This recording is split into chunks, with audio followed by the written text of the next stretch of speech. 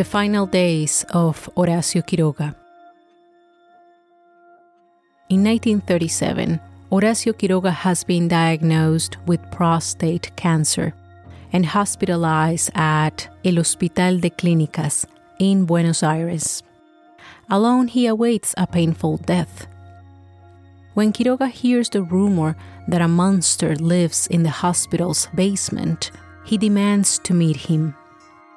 That supposed freak of nature was Vicente Batisteza, another patient who suffered from elephantiasis, a syndrome caused by the transmission of a parasite. The compassionate writer, without hesitation, befriends him. If you have seen the film directed by David Lynch, starring Anthony Hopkins and John Hurt, The Elephant Man, you might have an idea of the physical deformation that Batisteza suffered. Horacio convinces the director of the hospital to allow them to share the same room. After several days, the dying writer informs Batisteza that he can no longer bear his painful suffering. On February 17, 1937, at the age of 58, Horacio Quiroga, the great storyteller, decides to end his life with cyanide. What would become of the life of the writer's last friend, Vicente Batisteza, after having witnessed the suicide of his recent friend? We will never know, but we can dare to imagine that someone could write a film script relieving the pain, compassion, and friendship of the last days of these two men. Perhaps with the lucidity of Lynch, and certainly with the genius, perception, and authenticity of Horacio Quiroga. Hello, dear listeners of Tres Cuentos, the bilingual podcast dedicated to the literary, historical, and traditional narratives of Latin America. I am Carolina Quiroga Stoltz, and today we welcome with open arms the Uruguayan writer, Horacio Quiroga.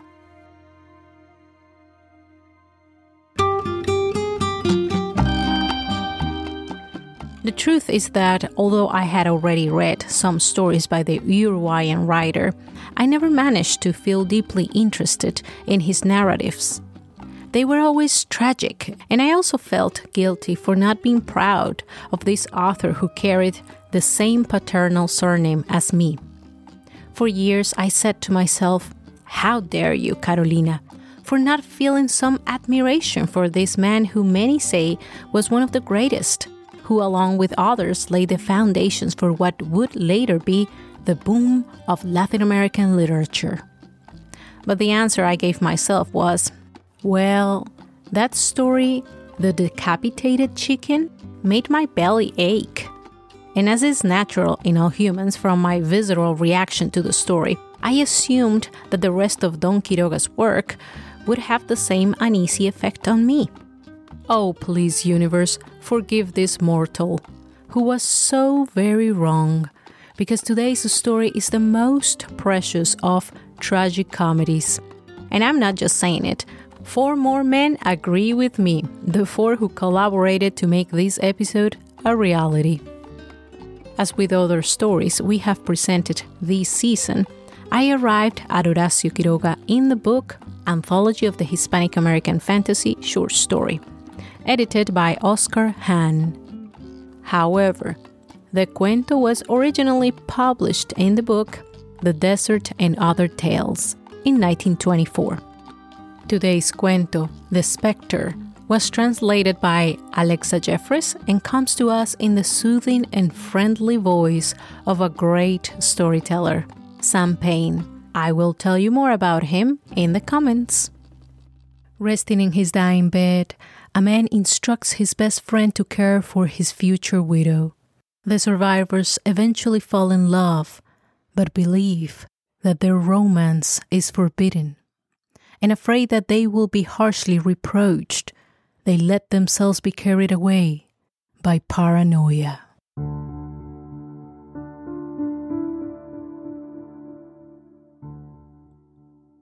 The Spectre by Horacio Quiroga, read by Sam Payne.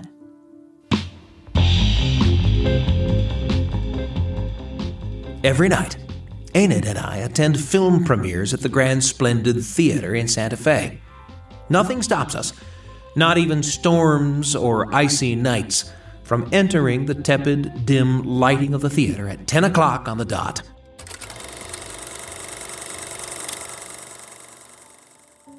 There, from one box or another, we watch the film's stories with such silence and interest that we could enjoy without drawing the attention of other watchers. From one box or another, I say, because where we sit does not matter to us. And although some nights the splendid theater is full, we are always sure to find a space in whichever partially occupied box we may find, always sitting silent and attentive to the presentation. We do not disturb anyone, I do not think, or at least not noticeably. From the back of the box or between the girl leaning on the parapet and the boyfriend attached to her neck, Enid and I, separated from the world around us, have our eyes on the screen. And still, our presence as intruders is never noted, even as an attendee with worried shivers turns his head sometimes to see what cannot be seen, or feels an inexplicable cold breath in the warm atmosphere, because now I must admit that Enid and I are dead.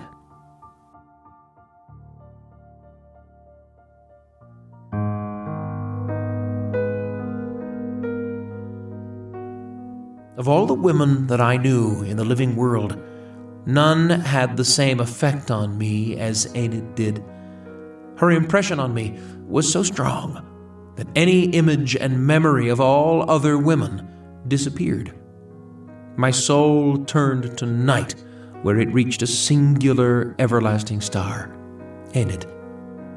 The mere possibility of her eyes looking at me without indifference caused my heart to stop abruptly, and my jaw trembled at the thought that one day she could be mine, Enid. We met in the living world, the film industry, aware that she possessed the most divine beauty, exposed her image thousands of leagues across the world to the delight of men. Her eyes, above all, were unique.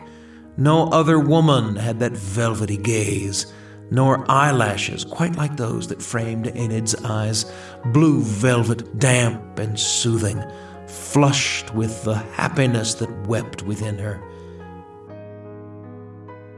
Misfortune placed me in her path when she was already married.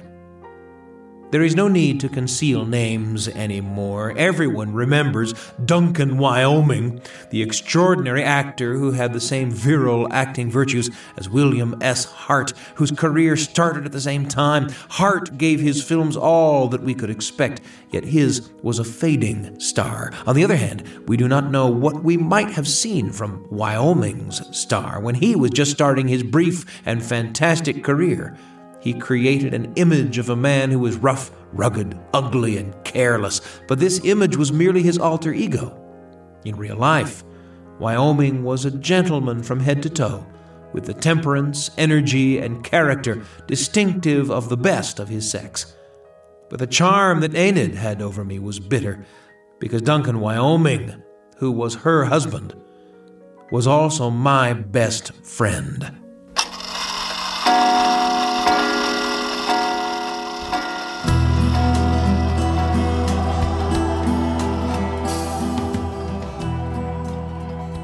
Two years had gone by without seeing Duncan, he busy with his film work, and I occupied with my own literary work. When I saw him again in Hollywood, he was already married. "This is my wife," he told me, pushing her into my arms, and he said to her, "Hug him strongly, because you will never have another friend like Grant, and kiss him if you want." She did not kiss me, but when her long mane touched my neck, I felt electricity in the shiver that passed through every one of my nerves. At that moment, I realized I could never be like a brother to that woman. The three of us lived together in Canada for 2 months, and it is not difficult to understand the turmoil in my soul regarding Enid, but I did not give away a single word, movement, or gesture in front of Wyoming. Only she could read in my gaze, as calm as it was, how profoundly I desired her. Love, desire, one thing and the other lived inside me as twins, sharp and mixed, because while I desired her with all the forces of my soul, I also adored her with the torrent of my blood. Duncan never saw it.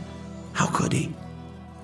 At the start of winter, we returned to Hollywood, and Wyoming fell ill with a flu that would cost him his life. He would leave his wife with a fortune, but no children. He could not be at peace because of the loneliness in which he would leave his wife. It's not the economic situation, he told me, but the moral abandonment, and in this Hollywood hell. Wyoming was taken from us while he was finishing 2 extraordinary films, The Wasteland and More Than Meets the Eye.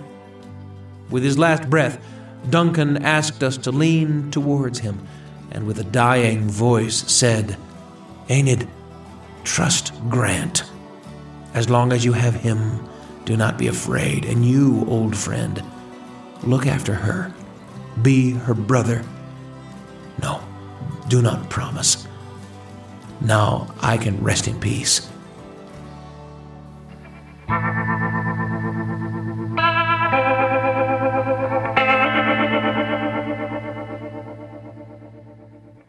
Our pain was undisturbed.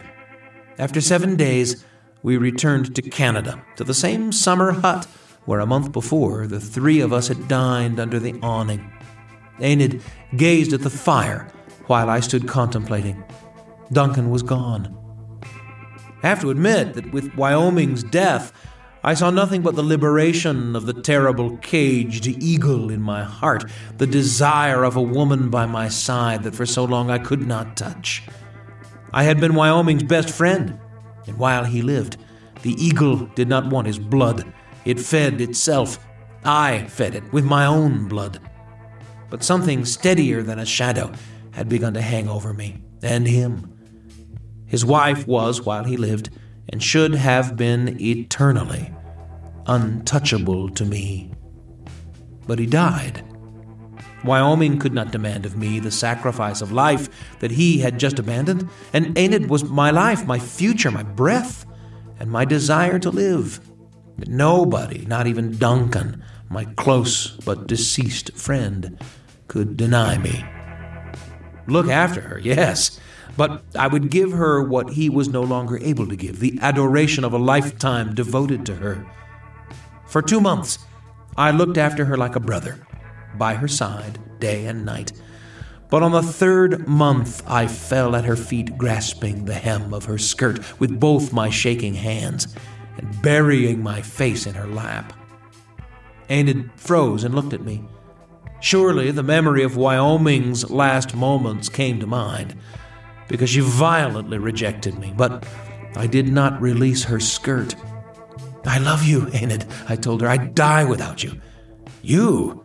Guillermo," she murmured. "It's terrible to hear you say that." "Whatever you want," I replied, "but I love you immensely." "Don't say that. Don't say that." "I have always loved you. You know that." No, I do not." "Yes, you do." Enid kept pushing me away, and I continued to resist. "Tell me that you knew." "No, stop. We are defiling." "Tell me that you knew." "Guillermo, just tell me that you knew I always loved you." Her arms gave up, tired, and I lifted my head. Our eyes met just 1 instant before Enid fell, weeping, to her knees. I left her alone, but returned an hour later, covered in snow. Nobody would have suspected, after seeing our simulated and calm affect for each other, that we had just shredded our heartstrings.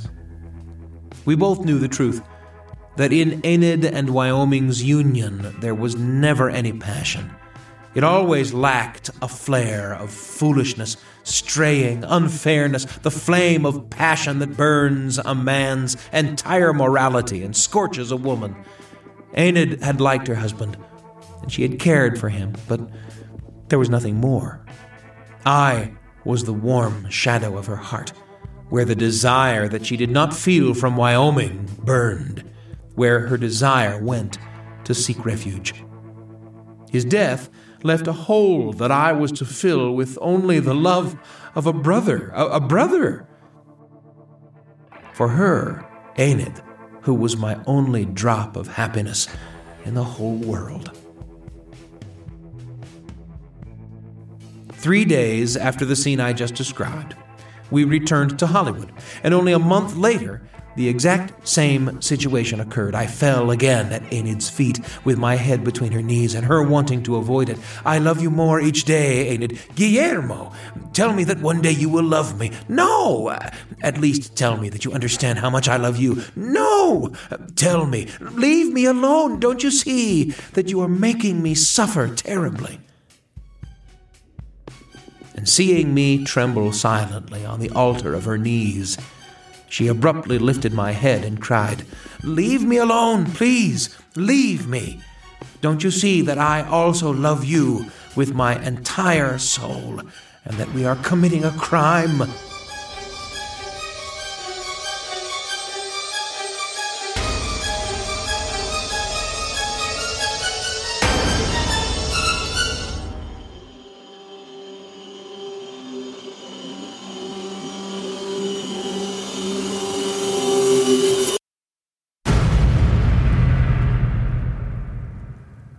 Four full months passed.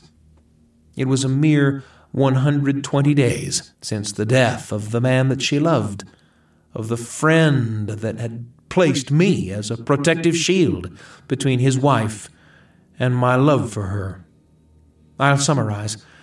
Our love was so deep and intertwined that even today I ask myself what absurd purpose could there be to our lives had we not found each other under Wyoming's embrace.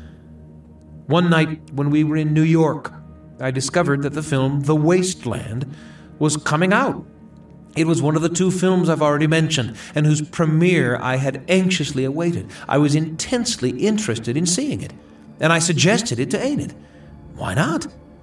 We looked at each other for a long while, an eternity of silence, during which memory galloped toward us among a landslide of snow and agonizing faces. But Enid's gaze was life itself, and suddenly, between the damp velvet of her eyes and mine, there was nothing but the uncontrollable happiness of loving each other.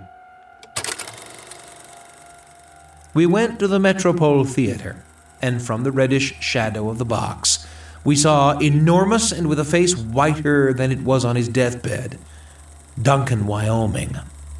I felt Enid's arm tremble under my hand. Duncan. He had the same gestures, the same confident smile, with the same lips. It was the same energetic figure sliding by on the screen, and just 20 meters away was his wife clutching his close friend's hand. The room was dark. Neither Enid nor I spoke a word or looked away from the screen for one moment. Large tears rolled down her cheeks, and I smiled without trying to hide my tears. "I understand, love," I murmured. My lips brushed the surface of her fur coat. It was an unsettling detail of her outfit that was an unfortunate part of her Hollywood persona. I said, "I understand, but let's not give up, okay? In this way, perhaps, we will forget." As her only response, Enid, never losing her smile, silently found refuge on my shoulder.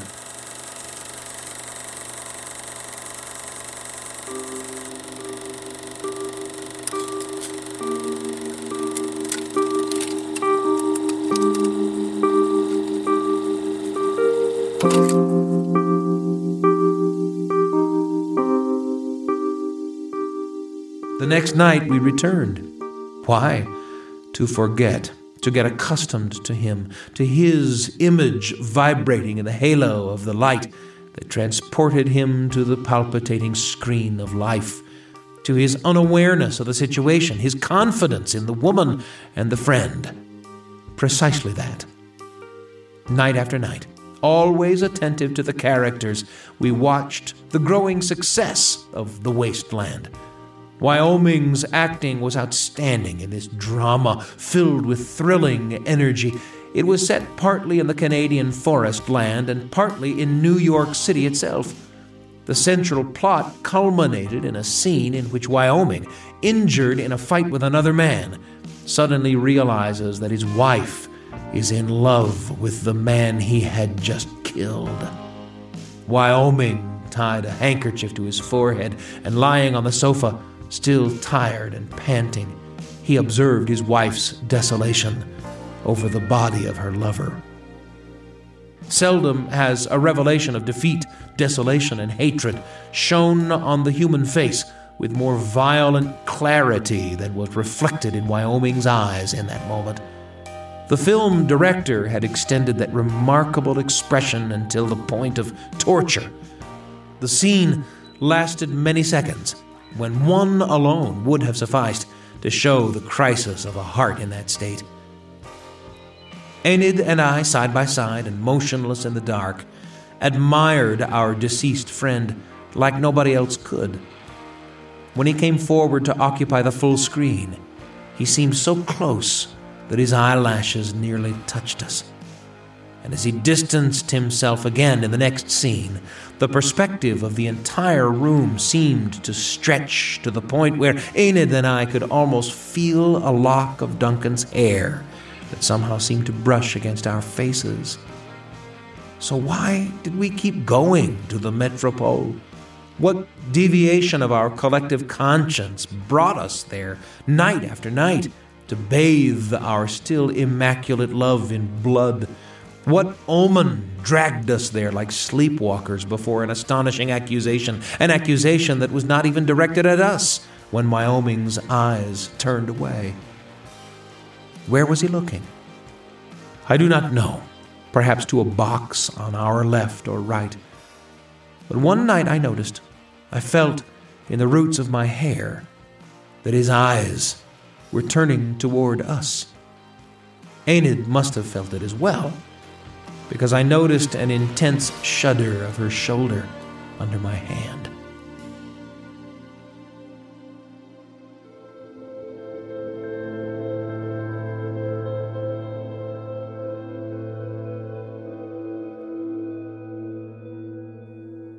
There are natural laws, physical principles that teach us what cold magic those photographic specters that dance on the screen are, mimicking even the most intimate details of a life that was lost.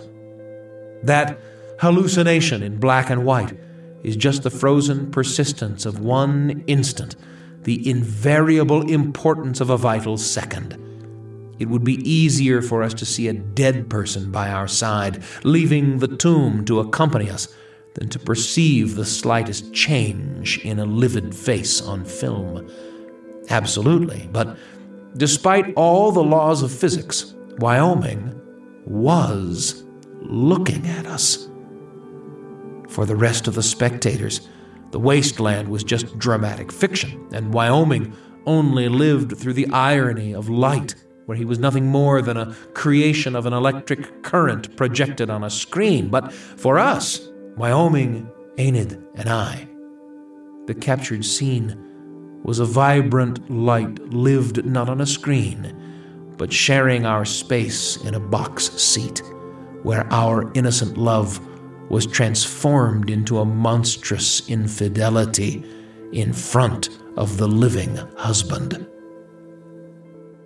Was this an actor's farce somehow created by Duncan? No, it was a brutal revelation.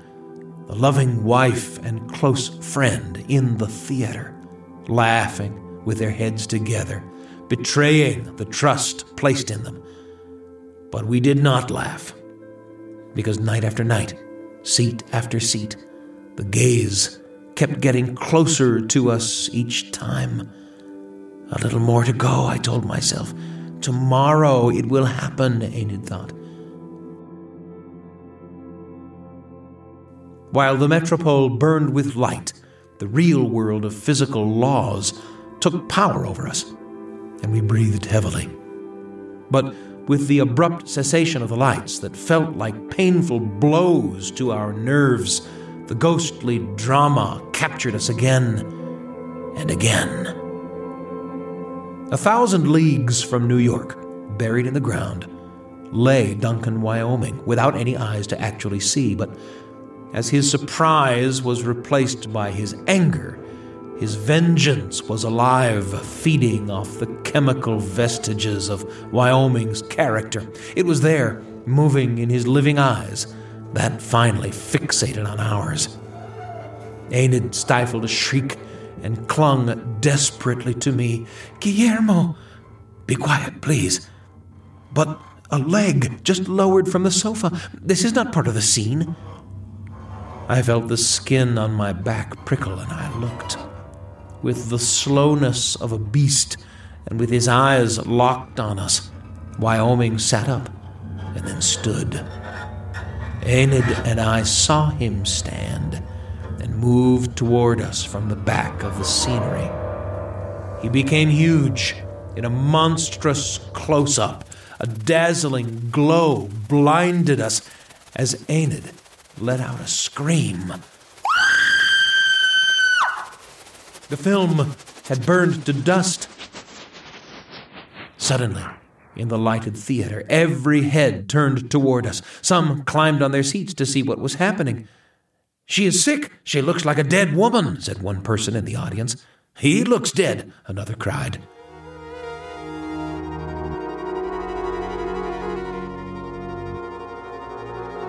What had actually happened? Nothing. Enid and I didn't see each other the next day. When we met on an evening after our last visit to the Metropole Theater, Enid's profound pupils reflected the shadows of the afterlife she had glimpsed. I had a revolver in my pocket. I do not know if anyone in the theater recognized us as the sick people from the night before. The lights turned off, turned on, and turned off again.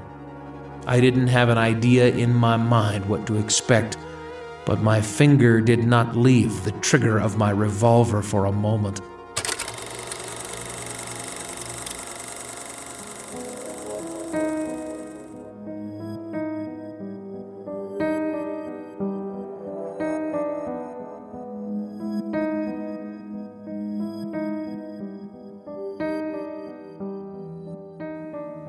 All my adult life, I had kept my emotions under control. I did until the night before. But against all reason, a cold specter that carried out his everyday photographic function suddenly grew strangling fingers and directed himself to our box again at the conclusion of the film. Again, nobody noticed anything abnormal on the screen, but to us it was clear that Wyoming remained glued to the chair, breathing heavily. But Enid in my arms had her face turned to the light, ready to scream. When Wyoming finally sat up, I saw him come forward, grow, and reach the very edge of the screen without separating his gaze from my own. I saw him detach from it, come toward us in a halo of light, move through the air over the heads of the theatergoers, forward, reaching us with his bandaged head. I saw him extend the claws of his hands at the same time that Enid emitted a horrible shriek, one of those in which a vocal cord reaches a note that defies all reason. It was then that I fired my revolver. I cannot say what happened in that instant, but after the first few moments of confusion and smoke, I saw my own body hanging over the parapet, dead. The moment Wyoming sat up, I pointed the revolver at his head. I remember every detail. But it was me that received that bullet to my own head. I am sure that I had intended to point the weapon at Duncan.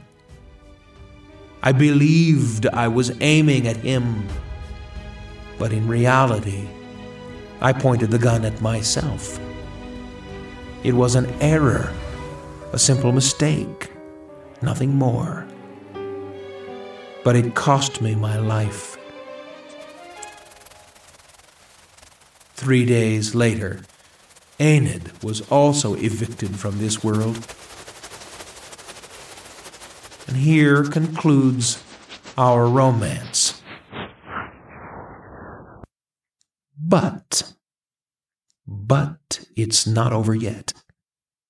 A bullet and a ghost are not enough to dispel a love like ours. Beyond death, beyond life and its bitterness, Enid and I have found each other. Invisible to the living world, Enid and I are always together, awaiting the announcement of another film premiere.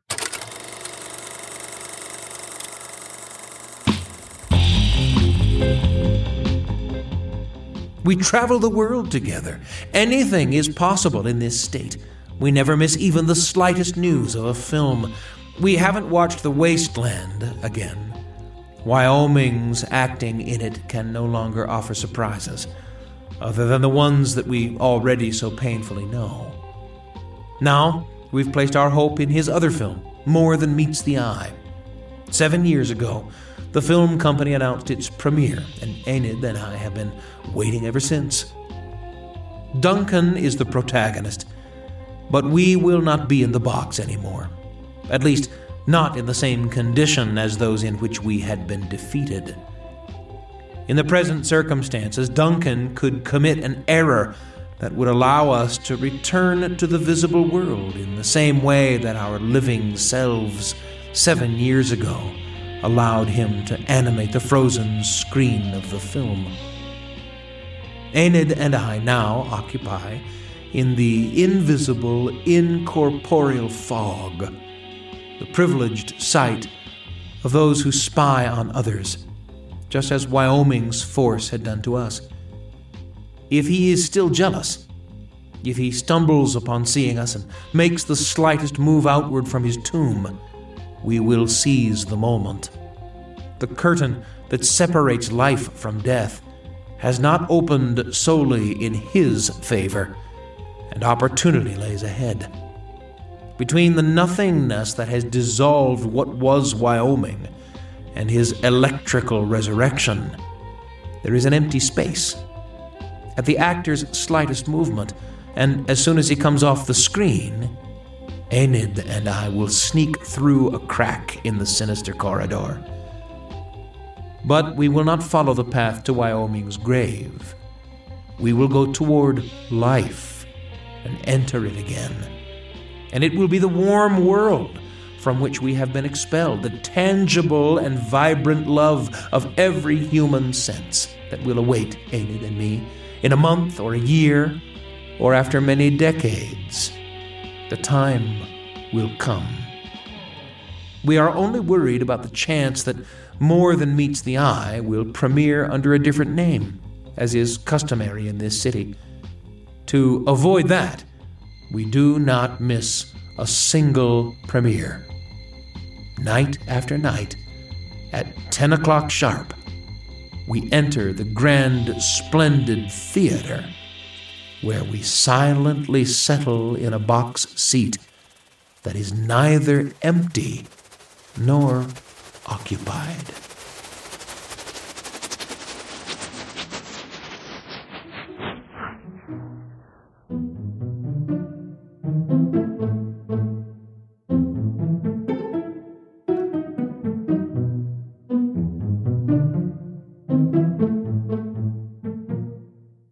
Very well, let's leave the movie theater from where these two mortified souls may still be looking for how to return to the world of the living. Before I tell you more about today's voice, Sam Payne, remind you about the literary contest and tell you about the life of Horacio Quiroga, I think we should talk more about those souls who do not rest in peace.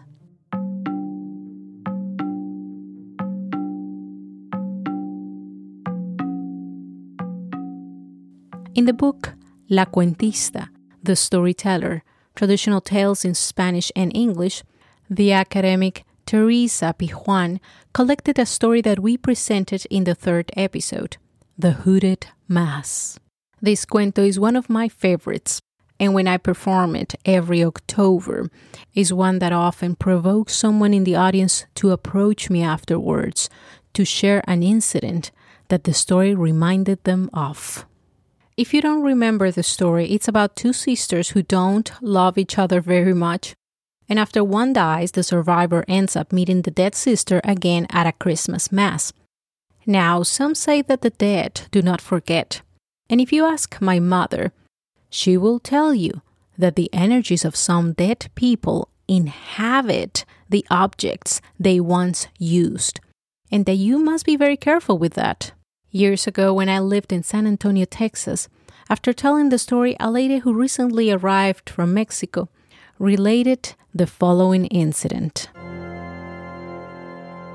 It turns out that when she was young, her family bought an old second-hand table. The family brought it into the house and began using it as the dining table. Soon after, they began to hear strange things in the house. Sometimes it seemed like someone was banging on the table. Other times it sounded like it was screaming. Already frightened, the family began to investigate the origins of the accursed table. And they discovered that it had been used in a courtroom some time ago. The table had witnessed, in its way, more than one order of execution or imprisonment. In other words, those feelings of tragedy, unease, and hopelessness still permeated the table. Could this be possible? I don't know. But physicists and metaphysicists say that everything is energy. Perhaps that's where the answer can be found. I have read much of the work of the great psychiatrist Michael Newton. He asserts that reincarnation and the temporal space between lives, that some call the original home, led him to consider the possibility that ghosts do exist. It is worth clarifying that I came to Michael Newton's books after devouring the work of the psychiatrist Brian Weiss, who the fabulous Oprah has interviewed more than once.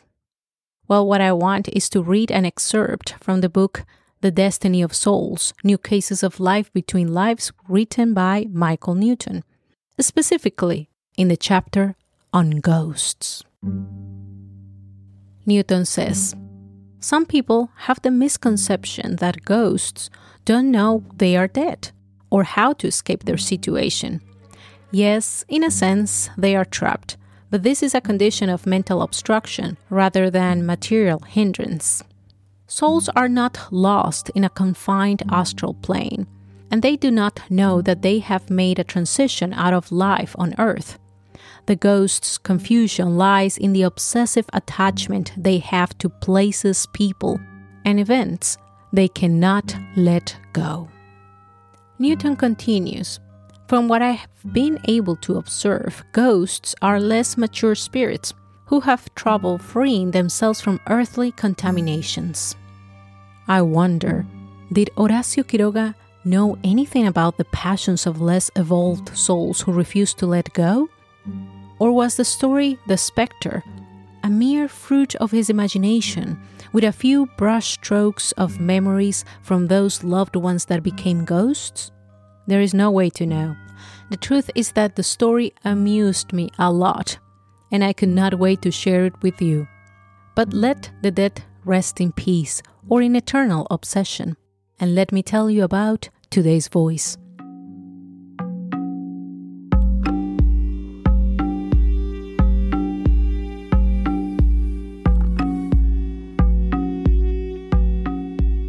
Sam Payne hosts The Apple Seed, the award-winning national radio show on the art of storytelling, produced by BYU Radio, and serves as the Weber State University Storytelling Fellow. He was part of the Peabody-nominated team that created Treasure Island 2020, the serial podcast based on Robert Louis Stevenson's classic novel. He has brought stories and songs to stages in Canada, Bulgaria, Japan, and from coast to coast in the United States, including performances at the Kennedy Center, nation's capital, the National Storytelling Festival in Jonesboro, Tennessee, and the Timpanogos Storytelling Festival in Lehi, Utah. Sam has authored periodical publications for children with a regular readership of more than 1 million elementary school students and has written books and stage pieces including Sanctuary, the story of Zion for the centennial of the National Park Service, Echoes of Hammers and Spikes with Suzanne Christensen for the sesquicentennial of the completion of the first transcontinental railroad, and One of a Million Stars, commemorating the 14-year mission of the Mars rover Opportunity. For those curious about Sam Payne, his career, his incredible voice, and his stories, I am leaving a link to a story he told at the National Storytelling Festival in Jonesboro, Tennessee. Also, if you want to purchase Sam Payne's CDs of stories, I am dropping the link to his site. Last, for those who want to check the Appleseed podcast, you will find a link to the show in the transcript as well.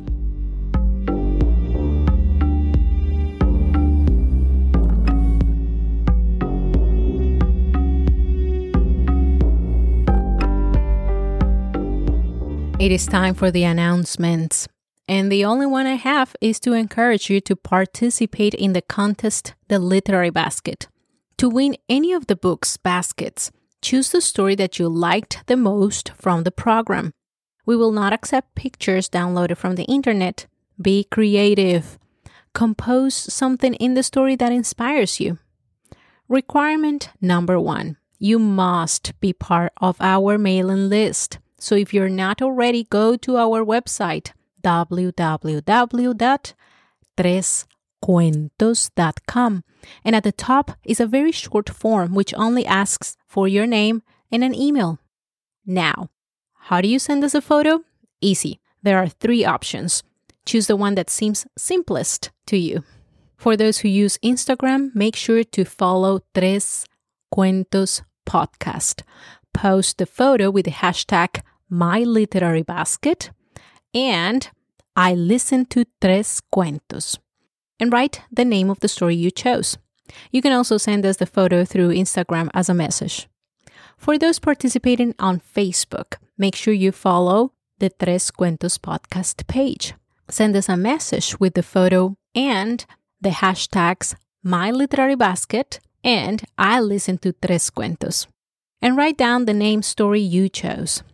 Finally, for those who prefer email, send us the photo to tres.cuentos.podcast@gmail.com. In the theme, write My Literary Basket and name the story you chose. Now, if you have listened to the rules in Spanish, you have already noticed that the hashtags are different. It doesn't matter if you use either one. Remember that the story you choose must have been heard on our show. We will announce the winners in the first week of December.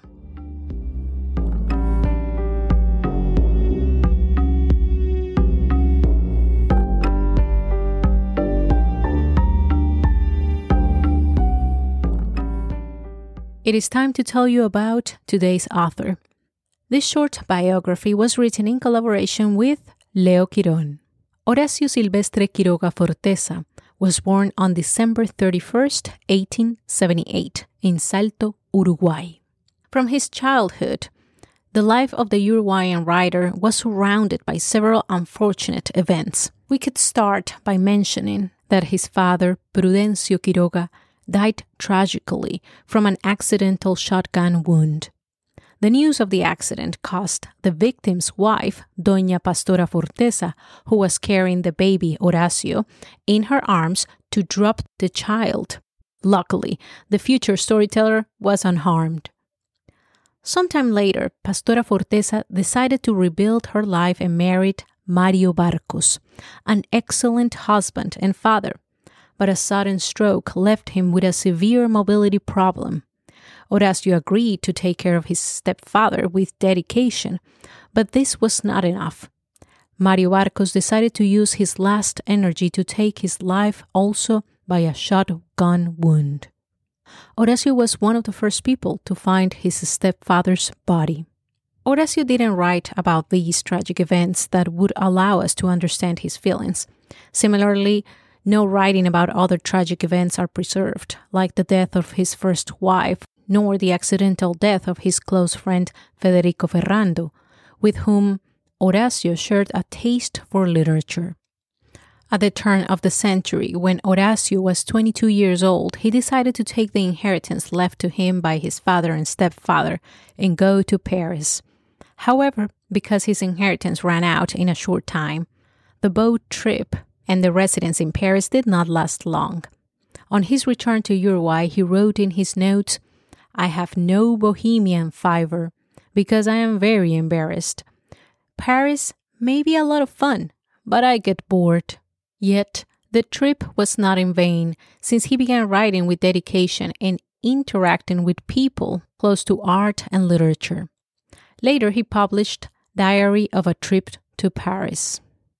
One of the most relevant intellectual groups that Quiroga helped to form during his period was the Consistory of Carefree Knowledge. Here, Horacio left his impressions of this experience. I had, in fact, a very close friendship with Herrera and Reisig during this difficult period. We saw each other with great frequency in his house, which was not yet the Tower of Panoramas, or in mine, which was only a small flat. We read our verses to each other with all the greater enthusiasm, since in those days, in the mid-1900s, we both believed we also had a new sensibility, totally foreign to the environment. The poetry of Herrera and Reisig then orbited around Rubén Darío. Mine suffered the influence of the French, and in particular that of Leopoldo Lugones, precisely of the 12 Joys. I hope that the name of Leopoldo Lugones sounds familiar to you. You may remember that we presented one of his short stories a couple of weeks ago in episode 46, An Inexplicable Phenomenon, about a man whose shadow detaches and follows him everywhere. On the other hand, for those who wonder who Herrera Reisig is, well, he was an Uruguayan poet of a prominent family. He is best known for being the leader of the literary modernism in his country, who decided to retire from public life and with his followers went to live in the Tower of Panoramas. Returning to the life of Horacio Quiroga, here is a curious fact that perhaps allows us to make connections with aspects of today's story: the specter. Quiroga experimented with photography and over time became a very skilled photographer. That is why Leopoldo Lugones invited him to accompany him on an official expedition to the Misiones region. As was the case in the United States, several Jesuit missions were built in territories today part of Argentina, Brazil, Paraguay, and Uruguay in the 17th century. In total, there were 7 missions. By the time of Horacio Quiroga, almost a century after installing these missions, the buildings had already been swallowed by the jungle. Returning to Buenos Aires in 1904, and quite possibly inspired by his experience in Misiones and El Chaco region, Quiroga published the book The Other's Crime. Interestingly, many readers believed that these accounts were influenced by the style of Edgar Allan Poe. But stories of this association did not bother Quiroga. He even accepted that many of his stories were influenced by Guy de Maupassant. The unknown and inhospitable lands of El Chaco and Misiones, full of beauty, deeply captivated the imagination of the Uruguayan writer. Between 1906 to 1908, Horacio left the city life and began his project to settle in the province of Misiones on the banks of the Alto Paraná River. He worked as an occasional teacher of Spanish and literature in Buenos Aires to raise money for his project. J. David Danielson, the editor and translator of the English book The Exiles and Other Stories, tells us more about this period of Quiroga's life. Danielson tells us that Quiroga did not need to struggle in Misiones because that's where he wanted to be, where he felt he belonged.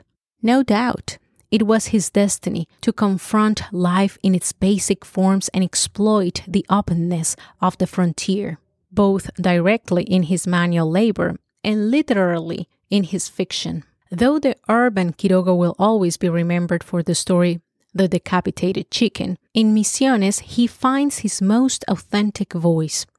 His intense feeling for the land and its people is unmistakable. Even a quasi-mystical communion of the author with nature is detectable at times. Regarding Quiroga's personal life, it is during this period that he fell in love with one of his students, Ana Maria Cires. He proposed to her, but at first, her parents opposed their relationship because of their age difference. It is during this time that Horacio writes Story of a Murky Love. Finally, he received the authorization to marry Ana Maria, and they went to live in Misiones. He immersed himself in his new life in this region and did not publish any texts. So much was Horacio's enthusiasm for this lifestyle that he adapted a shipyard on his property and managed to build several boats to navigate the Alto Paraná River. But all these adventures challenged the physical and mental strength of the Quiroga family and led to the tragic death of his first wife. Ana Maria took her own life by poison, using chemicals that Horacio used to develop photographs. After this tragedy, Horacio decided to return to Buenos Aires in 1916 and try to start again in the city. However, the lack of writing contacts and not having a university degree made it difficult for him to find a job that would cover expenses. Quiroga again tried to write for some magazines, but in general, this is a difficult economic period for him and his family. Likewise, the literary criticism of the time was not friendly to Horacio. In some press clippings that his second wife and widow kept, there is a comment by Herrera y Resic, leader of the Uruguayan modernist avant-garde, saying, "I sent you this so you can make an option." And at the request of its author, which is somewhat arrogant, The Coral Reef, although it has good verses in prose, it has a lot of silly, unsubstantial, arrhythmic, and reminiscent, but still it demonstrates artistic value. It is convenient to clarify that Coral Reef was one of the first writings of the young Horacio. But in general, the writer seemed to care very little that his narratives were not to the general liking. On many occasions, the message he wanted to communicate prevailed more than the formal style. The truth is that, despite everything that has been dissected about the Quiroga's style, his stories have managed to endure. Stories such as Anaconda led to the formation of literary groups around which other influential writers and artists gathered, such as Alfonsina Storni, Ricardo Heiken, Emilia Bertolet, Annie Boulet, Krista Flor, Ana Weiss de Rossi, Alberto M. Rossi, among others. I would like to invite you to investigate other stories by Horacio Quiroga. His texts are sincere when expressing human feelings and the difficulties that people face when moving towards unknown situations. We could say that the life of the Uruguayan writer was a faithful reflection of his writing. For the moment, I'll leave you with a small fragment of Horacio's opinion on his literary creations. My modest name has repeatedly been adorned with the aura of a man of fortune. The small villa that I occupy as a tenant has been called mansion, and Mr. A. Zumfelde, an Uruguayan critic, believes I led the life of a great lord in Misiones. It is not necessary to be too informed, however, to guess in my stories the contrast and vicissitudes of the writer. My characters do not breathe a wealthy life. Many of them, those coming from the desert, have endured nothing but the power struggle against nature or poverty. In this last circumstance, without wishing it, the author of these lines has lived during the 2,600 days of permanence in Misiones. Horacio Silvestre Quiroga died in Buenos Aires on February 17, 1937, after ingesting cyanide and enduring a painful prostate cancer.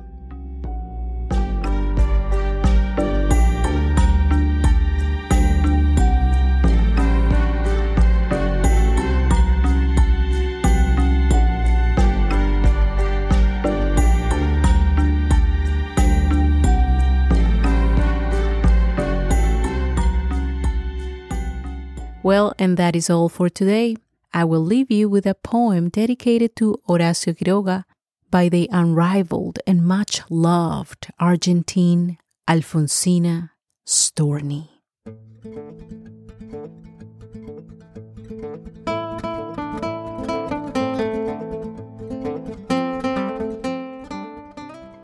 To die like you, Horacio, in your right mind, just as in your stories, is not bad.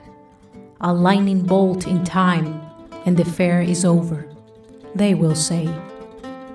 You don't live in the jungle with impunity, nor face to the Paraná. Good. You had a firm hand, great Horacio, they will say. It is written that the hours do not hurt. What kills us is the end.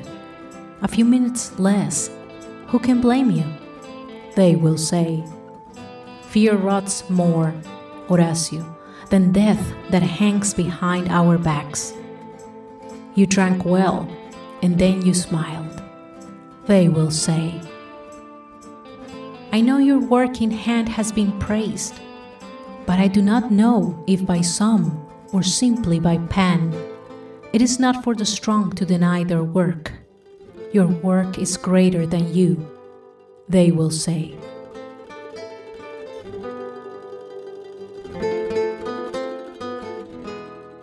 And that is all for today.